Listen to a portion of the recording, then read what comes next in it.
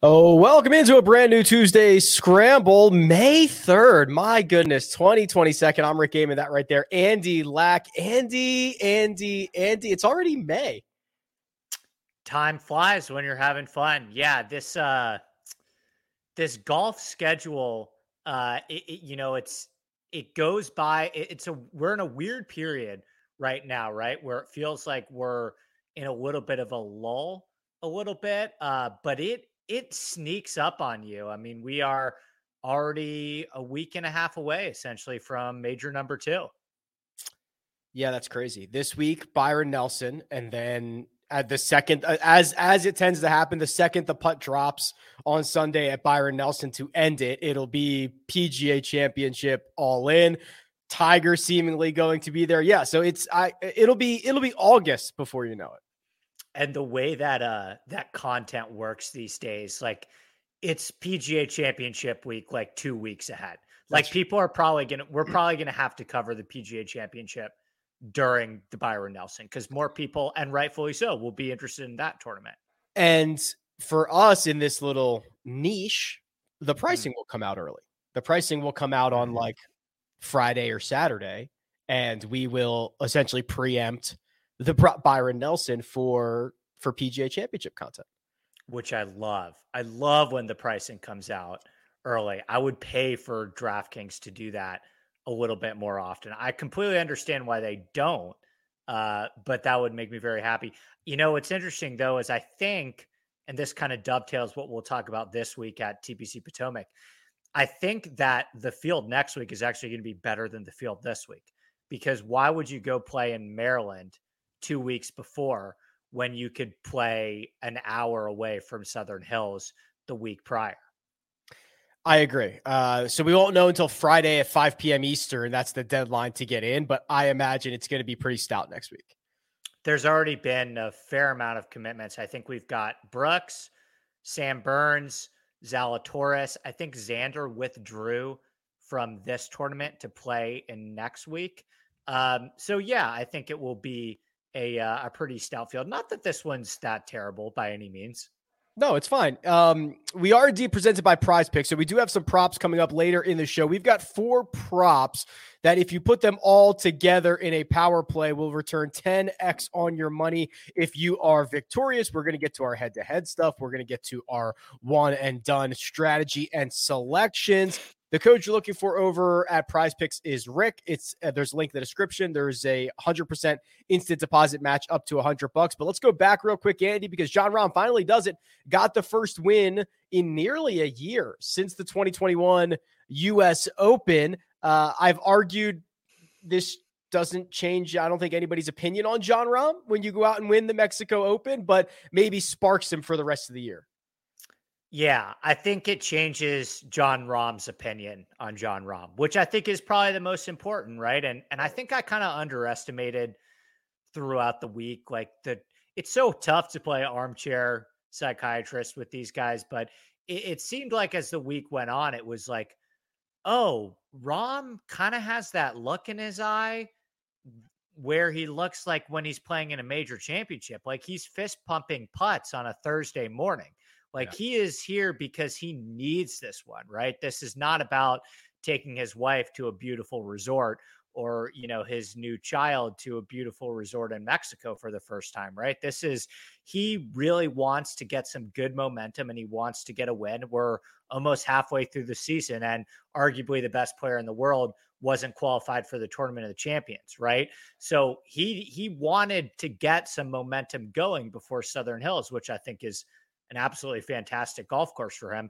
And now we enter this situation where, he's scary, a confident, motivated Jon Rahm. It seemed like he lost a little bit of his mojo, especially on the greens at the beginning of this season. He putted well this week. It faded a little bit over the weekend, but I think he has to be close to the top of the list with Scheffler in terms of favorites heading into Southern Hills.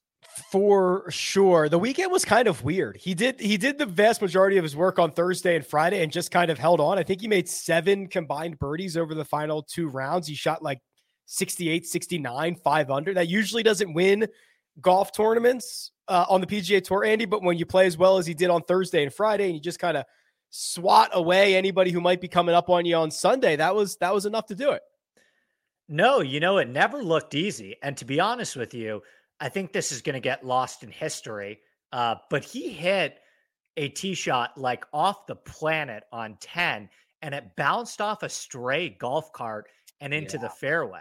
That is a double bogey, potentially minimum, right? On 10. And so, those are the breaks that you need to win a golf tournament, right? But this isn't really a knock on Rahm. It's kind of just proof that anyone who thinks like, oh, this is a layup for Rahm because this is such an easy field and all those guys aren't at his skill level versus his talent level. Listen, it's still really, really hard to win golf tournaments. Tony Finau makes 30% of those 8 forfeiters that he missed on Thursday and Friday. Finau wins this tournament by 5 strokes, right? Yeah. So, Brandon Wu gets he's 2 inches short from carrying that green on 18. It's a difference between a tough bunker shot and having 20 feet for eagle, right? So the fact of the matter is it's tough to win golf tournaments, right? Doesn't matter who you're playing, right? You could knock the field all you want. And so you're right. I don't think that Rahm looked at his best this weekend, but I still think it was an extremely important victory for his confidence. Yeah, the margins are so small. We see it week in and week out on the PGA Tour. Basically 8 straight rounds, Andy, where the favorite has been in the lead or the co-lead, because you go back to Zurich, Cantlay and Xander Schauffele go out and shoot 59 on Thursday. They go wire to wire. Jon Rahm does the same thing here. Are we just going to get Rory going wire to wire at the Wells Fargo? We'll do it for 12 straight rounds? That's interesting. I don't think so, but it it was funny because we did start off the season we didn't really have a lot of favorites winning these golf tournaments, right? And then we go Scheffler at the Masters, who, if he wasn't the betting favorite, he probably should have been. He earned it at least. Spieth wins the Heritage, right? Where Spieth was a little under the radar, but it's still Jordan Spieth. He's an elite player. Cantlay and Xander, obviously. And then you have Jon Rahm, right? So it kind of feels like the best players in the world are starting to kind of round into form as the season goes on. I don't know if I see it as much with Rory this week, and we can talk about it. I kind of wonder if he would be playing this tournament if he had won it last year. Yeah. But we'll kind of see. We'll get into it a little bit with Rory because I have some thoughts. Yeah, technically the defending champion, although as we will talk about, not going back to Quail Hollow. Basically a wash in our one and done, Andy. You went with Gary Woodland, 60,995. I had Kevin Na, 23,287. You remain $2 million clear. Not much blood being shed in one and done in Mexico. Ball control. I knew Gary was safe. He had a terrible putting week too. So, if he was a field average putter, that's a top 10 for me, which I would have liked, but it was a lower end purse. Right. I don't think there's going to be too many more spots that I really care that much about using Gary, although he's intriguing to me this week as well. I'll take a T24 out of Gary. Right. And I'm assuming like a 40th out of Na isn't killing you either. Is Gary Woodland the DFS guy this week? Because here's what always happens, Andy. Very popular golfer finishes T24 or whatever it ends up being, which is just a fine result. No one feels scorn. No one feels excited. Everyone just feels meh. And then we get injected with 6 to 12 other interesting options, and everyone moves on from Gary Woodland. And I'd probably argue this might be a better spot for him. I hope so, Rick. I really hope that's the case because I like Woodland a lot too. I was doing some early ownership looking and stuff and trying to figure it out. I think I don't think he'll be catching anyone by surprise this week. I don't think he'll be potentially 20% like we thought he was going to be last week. And, he was a super, super popular bet last week too, Rick. A ton of people bet him, and people don't like going back to the same guy 2 weeks in a row. So I think you're probably onto something there with Gary. And I hope we get him at a little bit of a discount in terms of ownership. You're absolutely right that people do not like betting guys 2 weeks in a row. I'm actually probably on the extreme end of that, where I'll bet the same guys 8 weeks in a row. I'm like, well, it's coming. I like, you know what I mean? I kind of look at it as a macro level and being like, this guy's on the verge, as opposed to saying, oh, it's definitely this week in Mexico, or it's definitely this week in Maryland. Like it might not be. It might just be next week.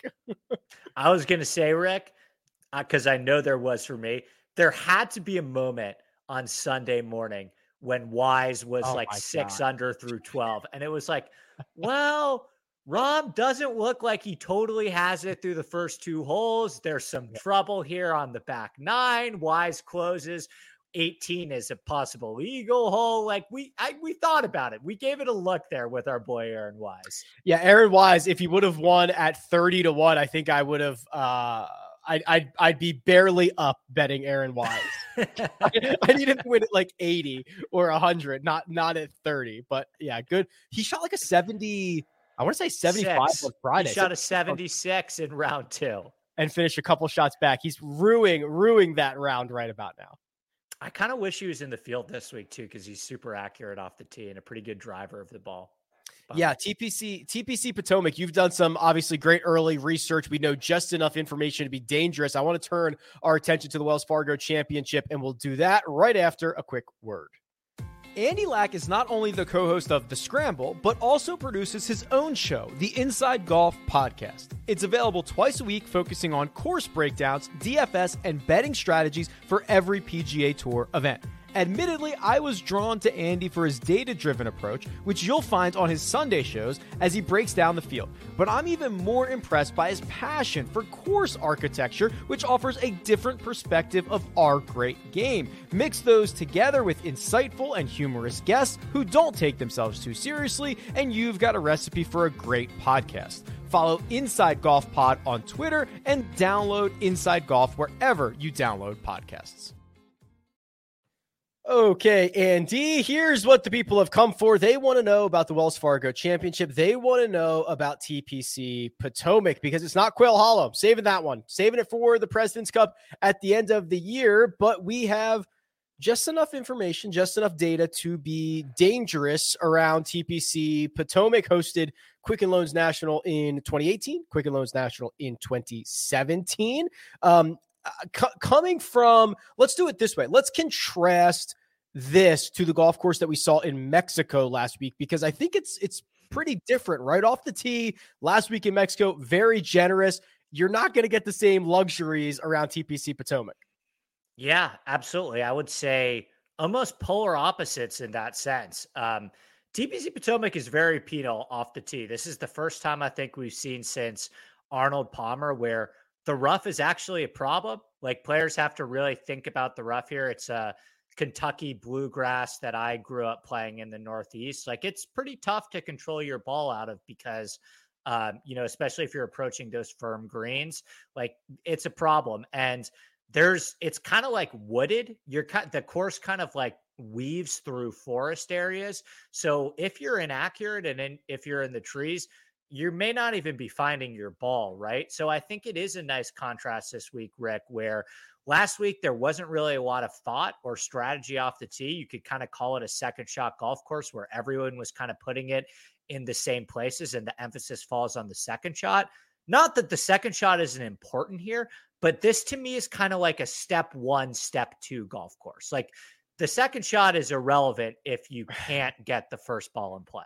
Yeah, that's a good way to look at it. Probably about 3.5 inches on the rough. There might be a little rain in the forecast on Wednesday, Andy, which will help soften things up. But I also think it then creates a situation where you certainly don't want to be in the rough because wet, thick rough is even harder to deal with when you've got water on the club face. But it might help with scoring conditions, at least early, because historically, there's been times where TPC Potomac has beat the crap out of these guys.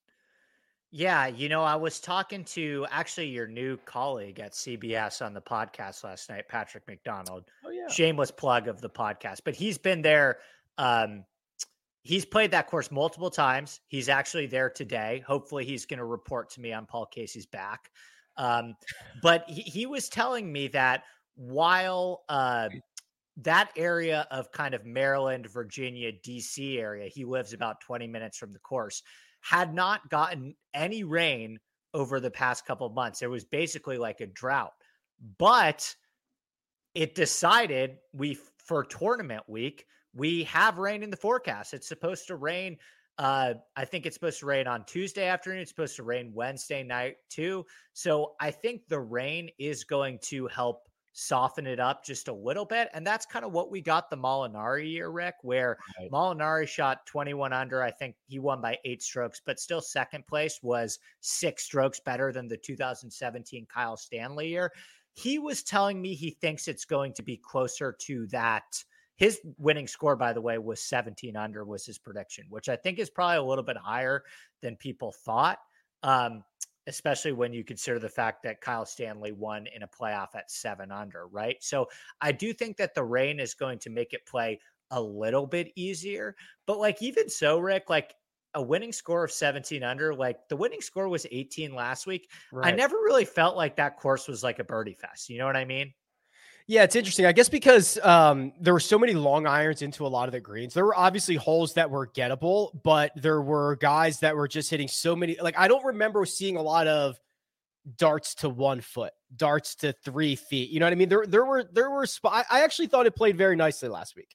100%. I agreed. And we can talk about that golf course. Like, I think it really impressed me. And it's the type of place where, like, for example, next year, not to go back to Mexico, but are you like, next year it's Mexico Open week? Are you kind of like, yeah, I'm kind of excited for this?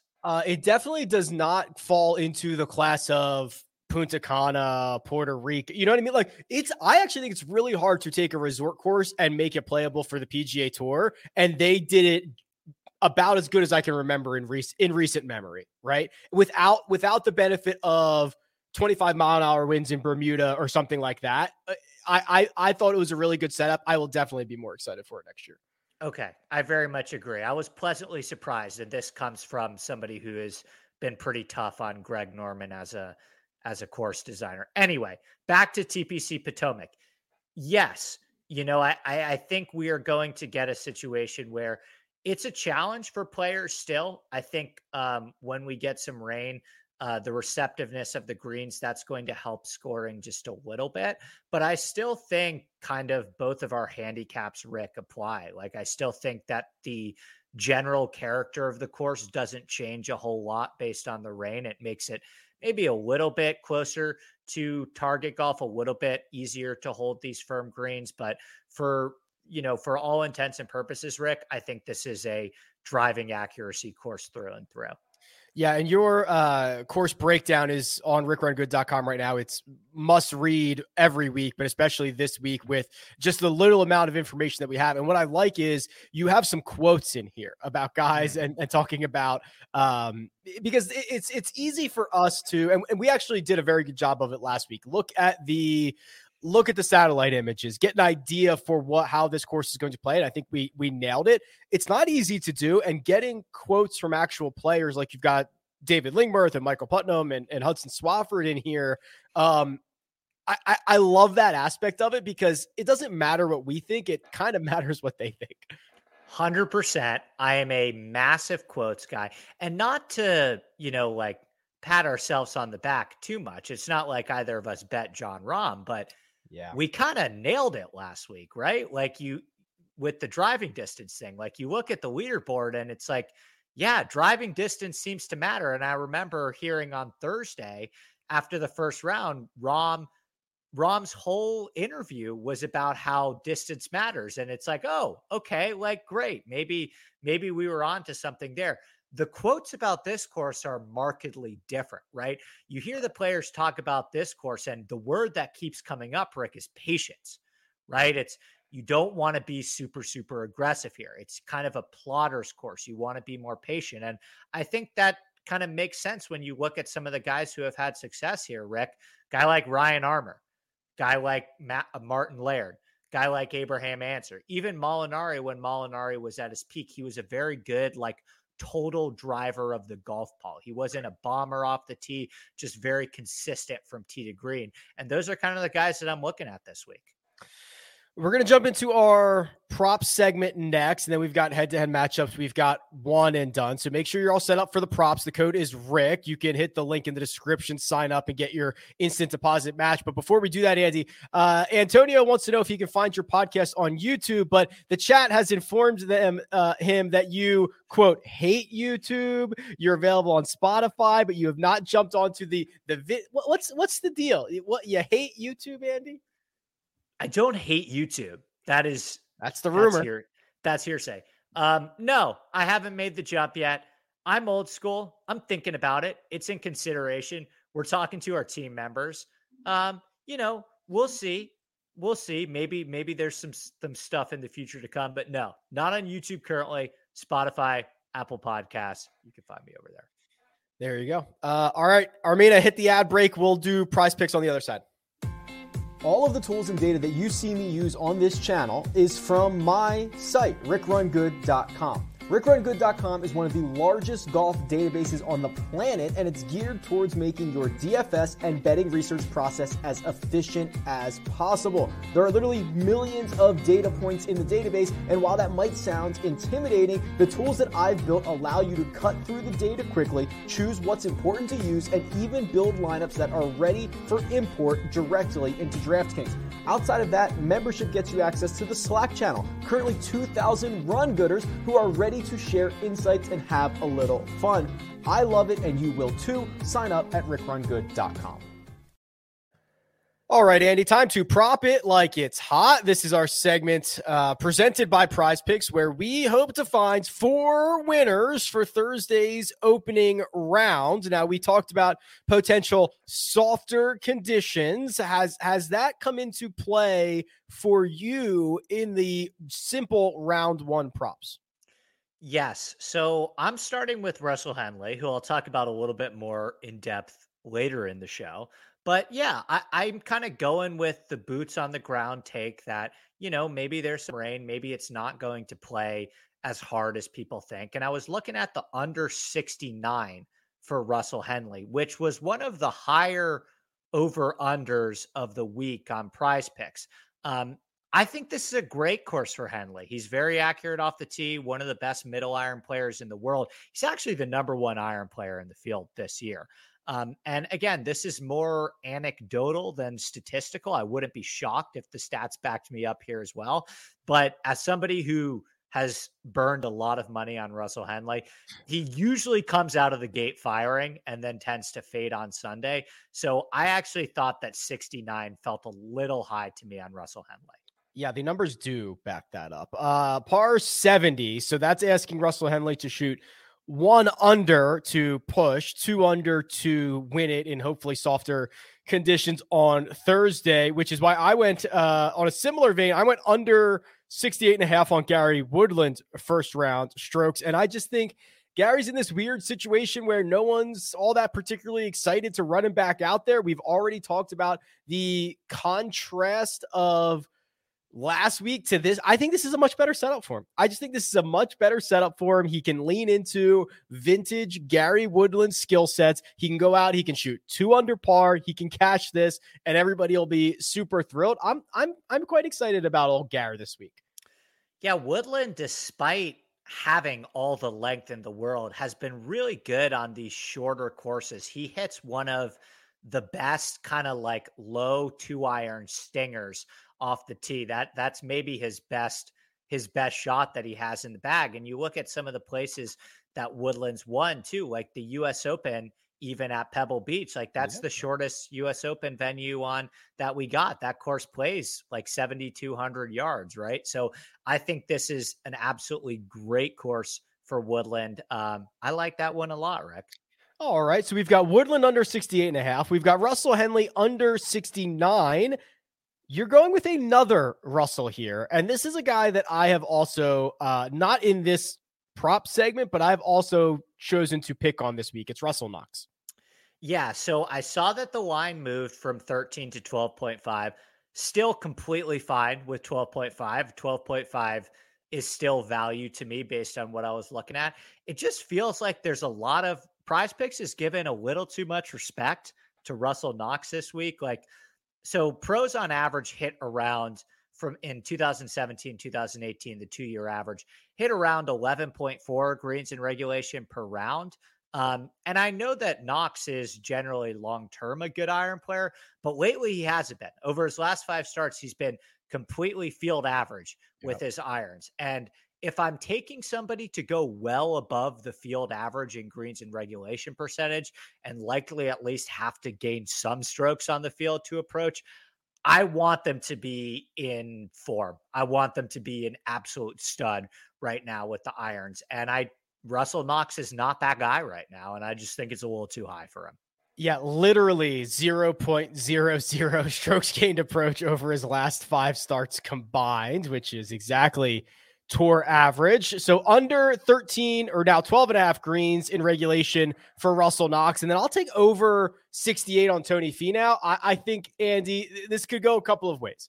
Finau finds something and he, I guess, starts contending more frequently, starts to look like a better ball striking version of Tony Finau, or we saw an outlier hot rounds on Sunday that everyone is overreacting to, including the line here via Prize Picks, and that we just go back to kind of like, okay, Tony Finau, a guy that sprays it off the tee, which we've already talked about is a very difficult way to get around TPC Potomac, a version of Tony Finau that doesn't putt all that well. Like the range of outcomes or the path to Tony Finau going over 68 strokes is pretty wide in round 1. I just think Sunday might be an outlier that people are overreacting to. Okay. I think Finau is one of the more interesting players in the field this week. He had the best tee to green week of his entire career last week. And if you watch Tony Finau on Thursday and Friday, he looked, lost is an understatement. He looked completely out of sorts on the greens. Like some of these 4-foot putts, Rick, they weren't even scaring the cup. And then suddenly on Friday and Saturday, he found the putter, right? And you find the putter compared with how good the tee to green already was. And like he was unbelievable over the weekend. Now, is somebody's tee to green performance from the last week predictive of how they're going to fare tee to green the next week? No, it's not. So it's going to be interesting to see whether he can keep up this momentum. I'll tell you what my ideal scenario is this week for Tony Finau, Rick.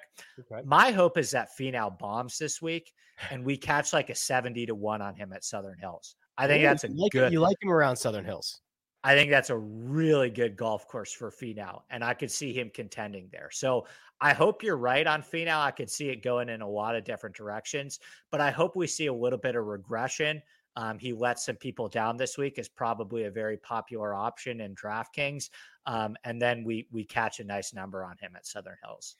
Finau over 68, Woodland under 68.5, Russell Knox under 12.5 greens, Russell Henley under 69. You make that a 4-leg power play, and if it wins, which hopefully it does, 10 times return on your investment. The code you're looking for is Rick. There's a link in the description. It'll get you a 100% instant deposit match up to $100. Andy, 2 more things to do. Head-to-head matchups, one and done selections. There's kind of some interesting things in both of those. We'll hit them on the other side. If you're not playing daily fantasy on Prize Picks, then you're not really playing daily fantasy. They offer nothing but props, and they do it better than anyone else. You pick 2 to 5 players on an over-under and can win up to 10 times on any entry. They allow mixed sport entries, meaning you can take the over on LeBron James and the under on Jon Rahm. The golf-specific props are amazing. Birdies or better, fairways hit, greens in regulation, round score, and now, yes, single hole props. That's right. What score will a golfer make on a specific hole? I have Prize Picks specific tools on my website to help you build the best entries, and now Prize Picks is offering a 100% instant deposit match up to $100. Just use the code RICK at sign up or click the link in the description. That's code RICK. Good luck. Okay, Andy, let's cover a couple of questions in the chat real quick. Reed Johnson says, thoughts on Smotherman and Lipsky in DraftKings lineups. I will tell you, Andy, Lipsky was in the optimal lineup last week. He has, I believe, 3 top 10 finishes in his last 4 starts, and Smotherman, toiled around on the weekend, 67th or something like that last week. How do you like their chances this time around? Currently don't have either of them in my pool, but I would prefer Smotherman. I think Smotherman has he remains a very, very good ball striker, right? And he was a guy who was 7,800 last week and was actually pretty popular. He's a pretty popular play last week. And now I think because he made the cut, but he finished 60th ish. And the ball striking was there. He just couldn't buy a putt. I think on a course that favors tee to green, I would probably like Smotherman a little bit more than Lipsky, who does it a little bit more with the putter and you're getting a little bit more of an inflated price on Lipsky coming off a really good week. So prefer Smotherman, but neither are currently in the pool. Kangle Breakers wants to know at $7,500, Troy Merritt or Brandon Wu. Merritt had a weird DraftKings line situation on Monday morning where he was like 35-1 and 80-1 in other places. And then Wu, of course, shoots the course record on Sunday, flies up the leaderboard, finishes T2 last week. Yeah, I played high school golf with Wu. He's good. He is a killer. He's a silent killer. He will step on your throat. Brandon Wu made me realize at like 15 years old that professional golf was not in my future. I love him. I think you want to keep plugging and playing him. I've got no problem with that, especially if you're concerned about ownership. I think Merritt will be definitely more highly owned than Wu this week, despite last week's performance. And, just not that it matters too much, but those golf courses that we played in high school were tree-lined parkland, bent grass courses in the Northeast. So I think Wu should be pretty comfortable this week. And I think I can handle this one from Rick Bates, who are the most accurate drivers in the low 7s and high 6s. Well, in this field, last 24 rounds, all price ranges. They all happen to be pretty cheap because that's kind of how it works on the PGA Tour. Most accurate drivers of the golf ball: Ryan Armour, Austin Cook, Kevin Streelman, Satoshi Kodaira, Vaughn Taylor, Adam Long, Brian Stewart, Tyler Duncan, so on and so forth. That's just normal, right, Andy? The cheap guys are the accurate guys because the accurate guys are generally not the week-to-week killers. So when you get to a place where accuracy matters, you can usually get a pretty good deal on about all of them. There's a ton of them. I would even throw Martin Laird into that mix. I would throw Lucas Glover into that mix. There's a lot of good options in the high 6s and the low 7s that can really, really get around on this course. Neesmith too. I'm seeing Neesmith in the chat. Neesmith is super, super accurate off the tee.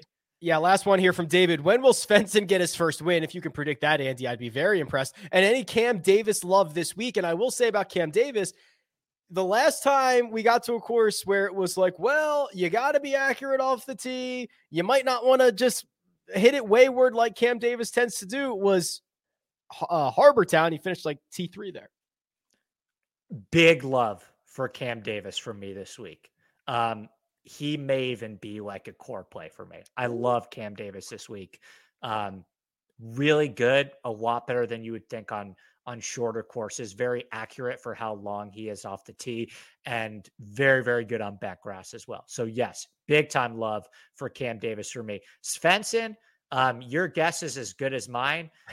He's starting to fit the mold as like a great ball striker who can't really putt.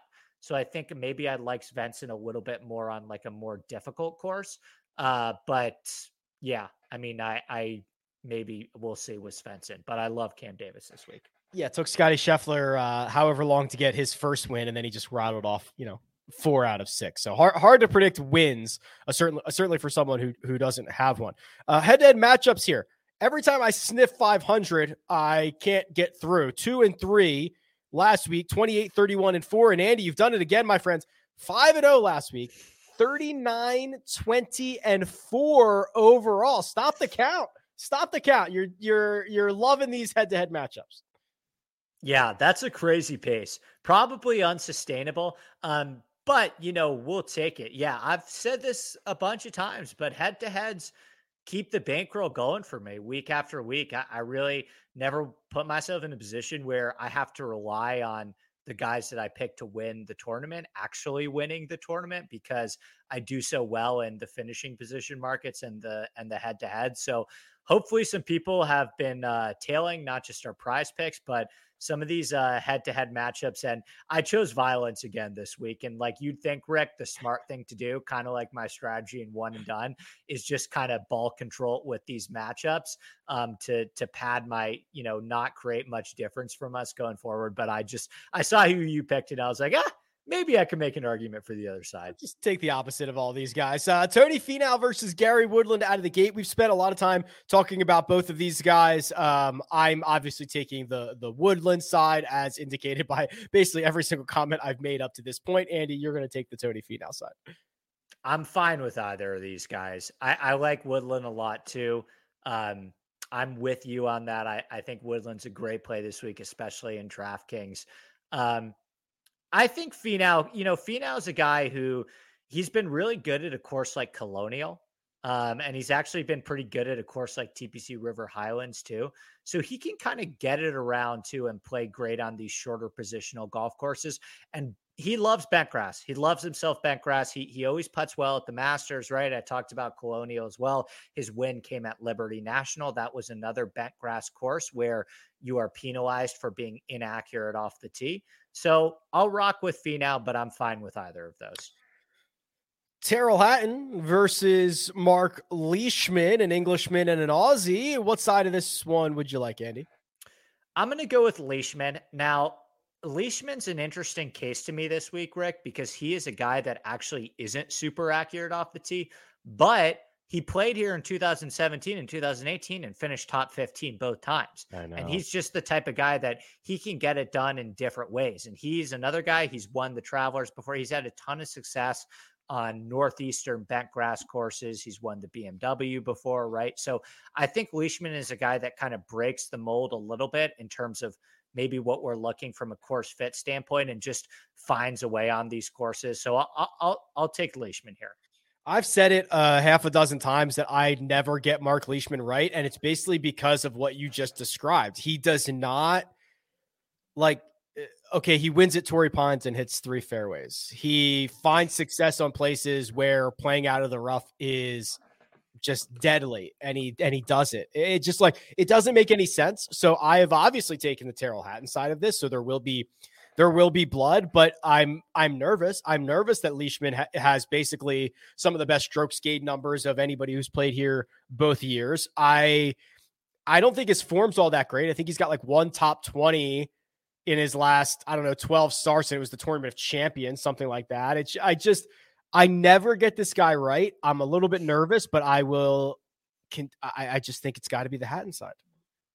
Leishman's interesting too this week because he's pretty expensive on DraftKings. I was a little surprised at the 9.7 price tag, but that will create a situation where, he will not probably carry a lot of ownership, and he's right next to a guy like Keegan, who I'm sure we'll get to very soon that a lot of people love. So yeah, Leishman's interesting. I think the range of outcomes this week are pretty sizable, but he wins. So he's got the upside.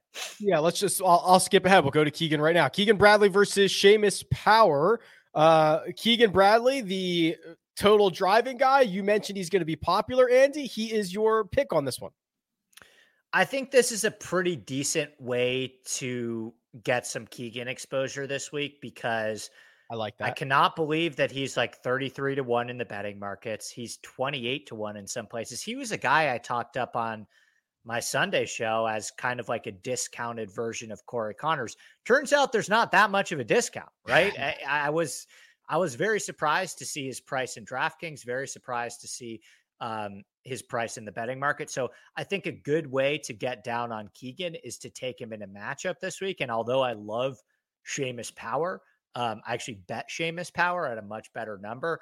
I'm going to find my Keegan exposure this way in the matchup market. Yeah, that's a pretty good pretty good piece of advice, because do I think Keegan's going to win this? Probably not. Do I think I'm getting like a really good deal on him to finish inside the top 10? No, I don't really think that I am. The matchup market feels like the most natural place to kind of deploy him. I do like that.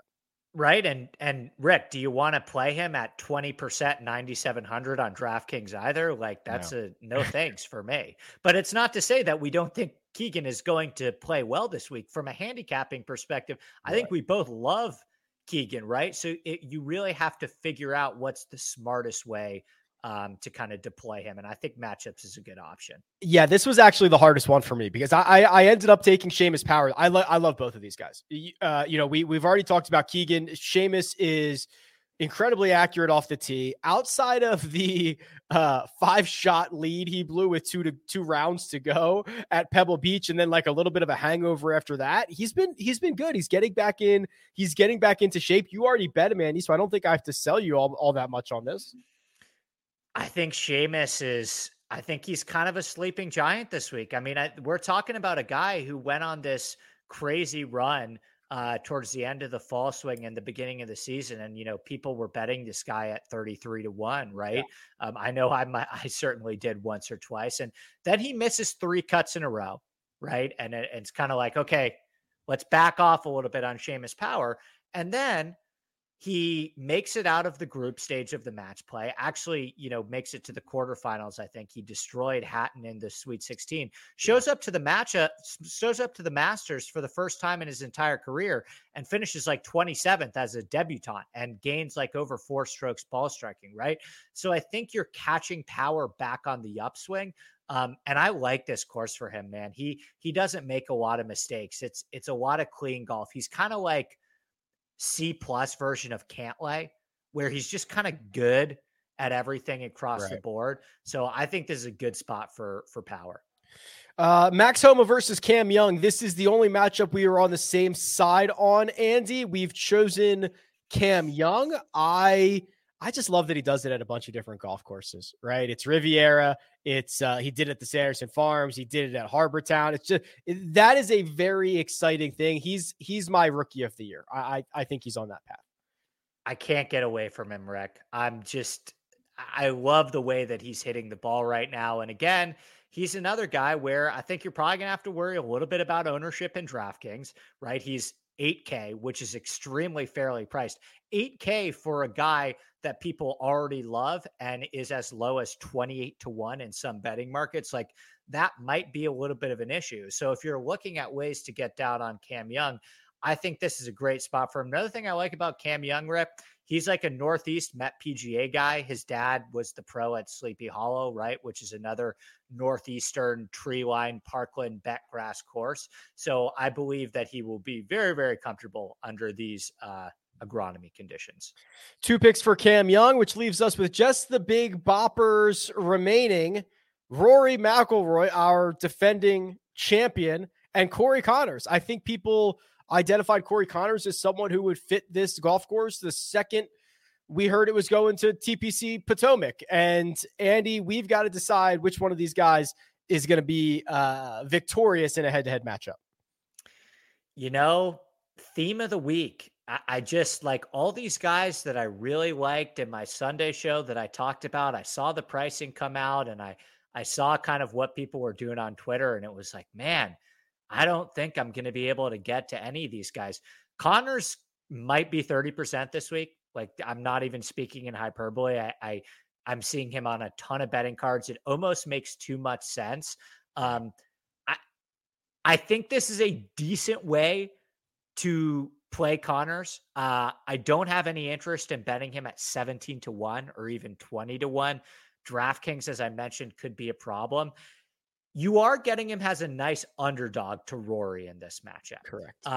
And what's interesting to me, Rick, is this one opened, I think, at like Rory minus 160. And now it's like Rory minus 135 or something like that. So it's not just us in our kind of bubble, Rick. Like Vegas is pretty heavy on Corey Connors as well. But I think this is a pretty decent way to get down on him if you're a little bit scared of the betting markets price and DFS ownership. Yeah, this is another difficult one, and I agree. This is probably the best way to get to Corey Conners. I took Rory McIlroy here because it's Rory freaking McIlroy, right? Like, there's just a chance that Rory taps into his off the tee play, whether he's going to be able to hit driver or not. Yet to be seen. But when you put Rory McIlroy fresh off of what we saw at the Masters, feeling good about himself, getting ready for this sprint. I don't know, man. I think he's fairly dangerous. And then if we get like a little softy on Thursday, it feels like Rory could fly under the radar and be pretty great this week. I always love Rory on a soft golf course. And he's got the DC vibes, right? He won Congressional by like 8. That's right down the road. He has gained strokes off the tee basically every single week, as you can imagine. His approach plays back. The short game around the green's been, well, the stuff at the Masters was bonkers, but still leaving some strokes out there with the putter, which I could argue both sides of it. I could argue that's good. And if he gains a stroke and a half this week with the flat stick, he probably wins the golf tournament. So I just think that Rory's path to the first page of the leaderboard is so incredibly wide that I could not turn away from it in this moment. Quick DraftKings kind of strategy ownership question for you before we get to the one and done. But do you think the fact that we've had 2 weeks in a row where the favorite at the highest price or second highest priced guy in DraftKings has ran away with the tournament, do you think that will affect how people think about Rory this week after seeing what happened to Jon Rahm, where even at 30%, 40%, 50% in some contests, had to play Jon Rahm, even though it's a completely different situation? You could probably argue that the gap between Jon Rahm and the rest of the field last week was miles away from the gap between Rory and the rest of the field this week. Do you think people are going to look at what happened with Rahm last week and say, okay, we need to jam in Rory at the top? I definitely think people will be more apt to plug in Rory. Yes. I just think this is generally a very reactive game that we play. And not only did Rahm win, but like also the biggest secret is whatever happens on Thursday sticks into people's brains, right? Because there's this build up for multiple days, and you could have a guy who finishes T3, but if he was 2 over on Thursday, that's all anybody remembers. And the fact that Rahm got off to a hot start, was the guy after each and every round, I do think it'll bump up Rory's ownership like 6% higher than it should be. Yeah. And if, by the way, another thing about that is if this tournament was the week after the Masters, if what we saw Rory do on Sunday was 2 days ago, I mean, but now he's kind of yesterday's news, right? The Masters was like, what, a month ago, right? So yeah, I think you can kind of, I like the word reactive. I think that's a very apt way to describe it. And I think kind of capitalizing on overreactions is something that I've employed quite a bit. All right, Andy, one final thing to do, our one and done selections. And actually, I think this is the first time our one and done selections, what we've gone with this week, is an available matchup on DraftKings, and they are both -110. So you and I are going to battle fairly and evenly this week, my friend. Who you taking? I'm going to go with Russell Henley. I think this is a fine spot to use Henley. I have all the guys that I want for the majors. I thought about Rory. I really did think long and hard about Rory. I thought about Finau too. But I'm going to ride with Russell Henley. I think it's a good golf course for him. He's probably not somebody that I'm going to be able to get to in the betting markets or probably even in DraftKings. He probably won't crack my pool. I think this is a pretty good spot to deploy him.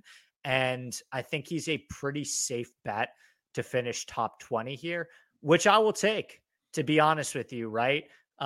Your pick worries me because I think your pick may win the tournament. I bet him to win the tournament. But even if your guy does win the tournament, I think Henley will play well enough to still earn me some cash. Yeah, my guy, Matt Fitzpatrick, who is coming off one of the worst putting performances of his career. No worries about that. Bounce back coming.